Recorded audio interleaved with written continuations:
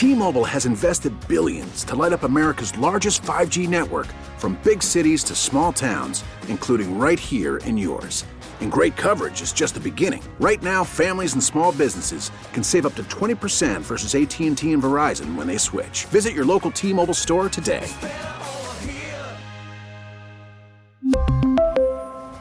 Plan savings with 3 lines of T-Mobile Essentials versus comparable available plans. Plan features and taxes and fees may vary.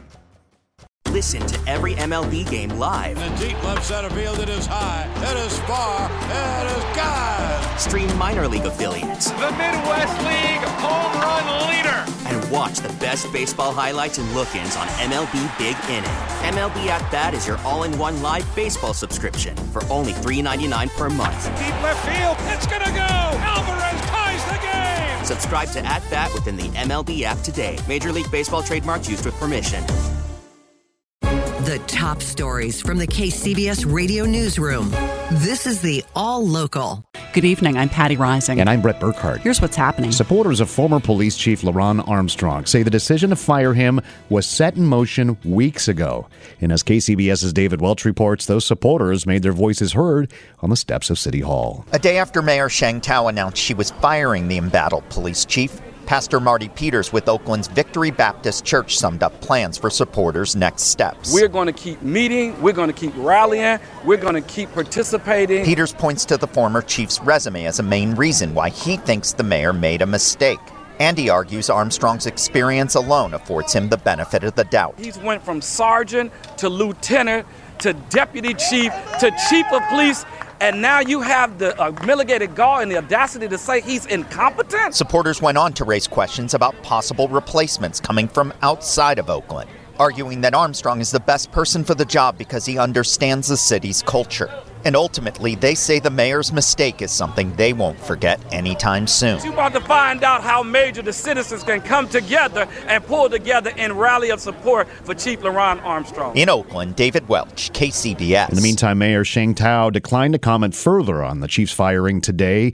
You can bet KCBS insider Phil Mateer has a number of thoughts about the firing, the reaction. He joins us at 5:50 on KCBS. A high-profile fatal police shooting case in the Bay Area is moving forward in Alameda County. This is Matt Bigler at the Alameda County Hall of Justice in Oakland, where friends and family of Stephen Taylor rallied outside the courthouse. 33-year-old Taylor was shot and killed by a San Leandro police officer in a Walmart store nearly 3 years ago this April. And his grandmother, Addie Kitchen, says they are hoping for some sort of legal justice. And we are not guaranteed that the officer will be charged or even go to prison, but the most important thing is that he's going to be going to court. Former police officer Jason Fletcher has pleaded not guilty to voluntary manslaughter charges. Meanwhile, the new district attorney, Pamela Price, is moving forward with at least 8 police shooting cases. James Birch is with the Anti-Police Terror Project. Right, and it's up to us to put the people pressure on and to shine a light on all these stories of the horrific murders that we've experienced over the last several decades to ensure that the police who've committed those murders are held accountable. Fletcher's attorney tells KCBS they plan to file a motion in May saying that charges should never have been filed in this case. In Oakland, Matt Bigler, KCBS. The suspect in the Half Moon Bay mass shooting entered a not guilty plea in court this afternoon. 66-year-old Chun-Li Zhao is accused of fatally shooting 7 people at 2 mushroom farms. Zhao has been held without bail in San Mateo County Jail. He could face the death penalty if found guilty, although prosecutors have not said if they will seek it. Last week, the judge issued a gag order in the case. Zhao admitted to the shootings during a jailhouse media interview days after the shooting. City workers were visiting workplaces around East Oakland today on the invitation of labor groups and organizers. As KCBS's Raquel Maria Dillon reports, they heard from workers and activists about what the city should do to help and protect low-wage workers from being exploited. Emmeline Aspilla is the new director of workplace and employment standards for the city of Oakland. We are the regulatory authority for all of the labor laws. And she got an earful today. A coalition of organizers from labor and social justice groups brought city staff to meet with restaurant workers, day laborers, and hotel workers. I see so many wage and hour violations, a lot of wage theft all throughout Oakland across a variety of communities. That's Veronica Chavez, an attorney with Centro Legal de la Raza. She says day laborers are especially vulnerable. Employers exploit them excessively. They often lie to these workers. They promise wages. They're promised over and over that they'll be paid. They hang in there, ultimately to find out that they were completely robbed and not paid at all. Chavez says wage theft hits immigrant and undocumented workers the hardest.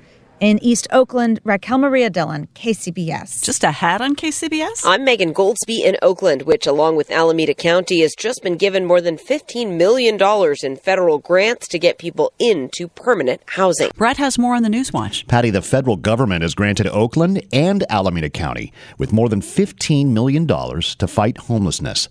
KCBS's Megan Goldsby has more on how the money will be spent. The goal is to put this huge amount of money into programs in the Oakland and Alameda County continuum of care that have already been proven to work. Deidre Wan, who is formerly homeless herself, has worked to help others for many years. Because of a lack of resources, we were only able to put Band-Aids.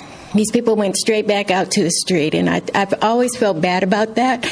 But now she says they will be able to get more people from crisis centers into actual homes. That is the focus of these funds, moving people from shelter beds into permanent housing. LaTonda Simmons is Oakland's assistant city administrator. The city's expansion of crisis beds wasn't enough. So these much-needed services that are being brought forward and the much-needed funding will directly serve to connect individuals who are in these crisis beds directly to housing, and we're very, very pleased and very honored to have that as an opportunity. The money will also go towards beefing up street teams who work to get people in tents and RVs into the city's shelters.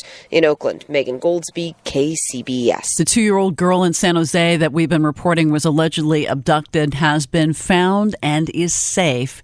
The girl, who police say was taken by her mother, was found in a house on 69th Avenue in Oakland today.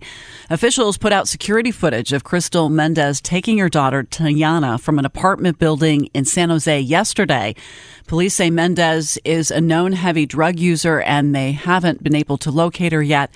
Officials are working to get the child back to San Jose. Concern is mounting over the presence of a new synthetic street drug in San Francisco known as Tranq. It's actually a sedative meant for animals called xylazine and has devastated communities on the East Coast. Recently, it was discovered that 4 overdose victims in San Francisco actually had the drug in their system. And it comes as fentanyl continues to drive the overdose epidemic in the city, with Tranq being used as a cutting agent and making drugs like fentanyl and heroin even more deadly. For more, we are joined on the KCBS Ring Central Newsline by Dr. Chelsea Shover, epidemiologist at UCLA's Medical School. Thank you, Doctor, for joining us. Thanks for having me. It's the last thing we need in San Francisco. What do we know so far about this drug and the effect it's had around the country? Yeah, absolutely. So the big concern with xylazine is, like you said, it's a veterinary tranquilizer, which means it's a really powerful sedative. There's a few different things it does. One is it can cause these really bad wounds that are tough to heal. That's something that's been a hallmark of the communities on the East Coast that have had a lot of xylazine, is people have these wounds and abscesses that just won't get better.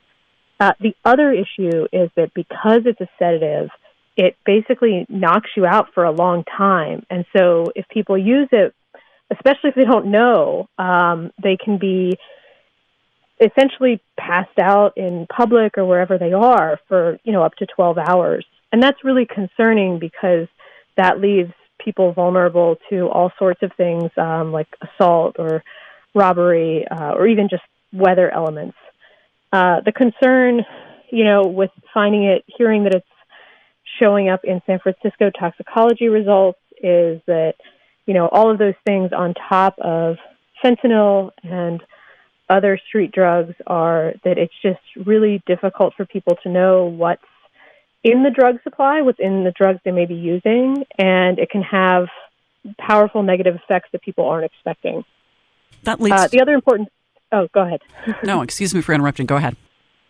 I was just going to say the last big important thing is because it's not an opioid, it's not, if someone has an overdose or is very sedated because of xylazine, even if they receive naloxone to reverse the effects of any opioid like fentanyl, it's not going to stop the effects of xylazine. And so someone, who's been given a lot of naloxone might not wake up right away. And then that's concerning. But then it's also, we need to know that xylazine's there to know this might require different kind of management. It's not an opioid. We don't expect someone to just wake right back up the way we would with giving naloxone for an opioid overdose. I'm interested in how this is being promoted on the street. Do folks know? Do they think they're just getting fentanyl and heroin and it's cut with this, or are they specifically asking for this? Yeah, so I'm not sure what it's like in San Francisco because it's so new on the market. In Philadelphia, we see a few. My colleagues have seen a few different things where some people don't know it's there, and then eventually, the same way we saw with fentanyl displacing heroin, eventually it's just part of the supply and people kind of expect it even if they don't want it. Other people do want it because it extends the effects of fentanyl. Fentanyl is very powerful but also very short-acting. And so adding something like xylazine makes the effects last longer, and so for some people that is something they'd seek out. Why is this happening? Where is it coming from, this xylazine? That's a great question. I mean, I don't think we have a very good sense of where the xylazine that ends up in the street drugs is originating from. I mean, it's a veterinary drug. It's certainly possible that it is true that some is diverted veterinary supplies. I don't think we have a great sense of if there are any other sources so far. I would suspect there probably is, but I don't think we have a good sense. It's something that really in the continental U.S., it was present in Puerto Rico for a long time. It's also just a veterinary medication pretty much everywhere. But as far as a drug used by people, it really started taking off in Puerto Rico and then in Philadelphia and then has spread around, a lot up and down the East Coast and other parts of the country.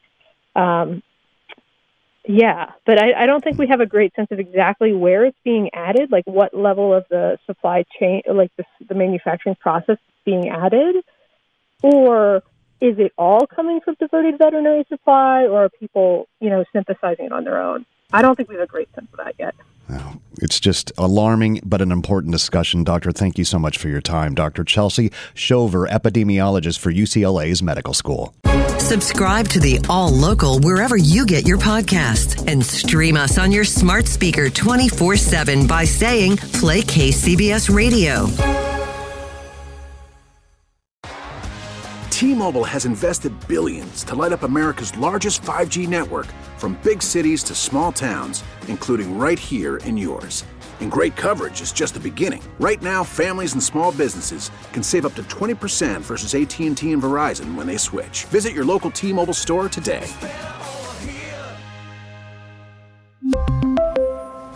Plan savings with 3 lines of T-Mobile Essentials versus comparable available plans. Plan features and taxes and fees may vary.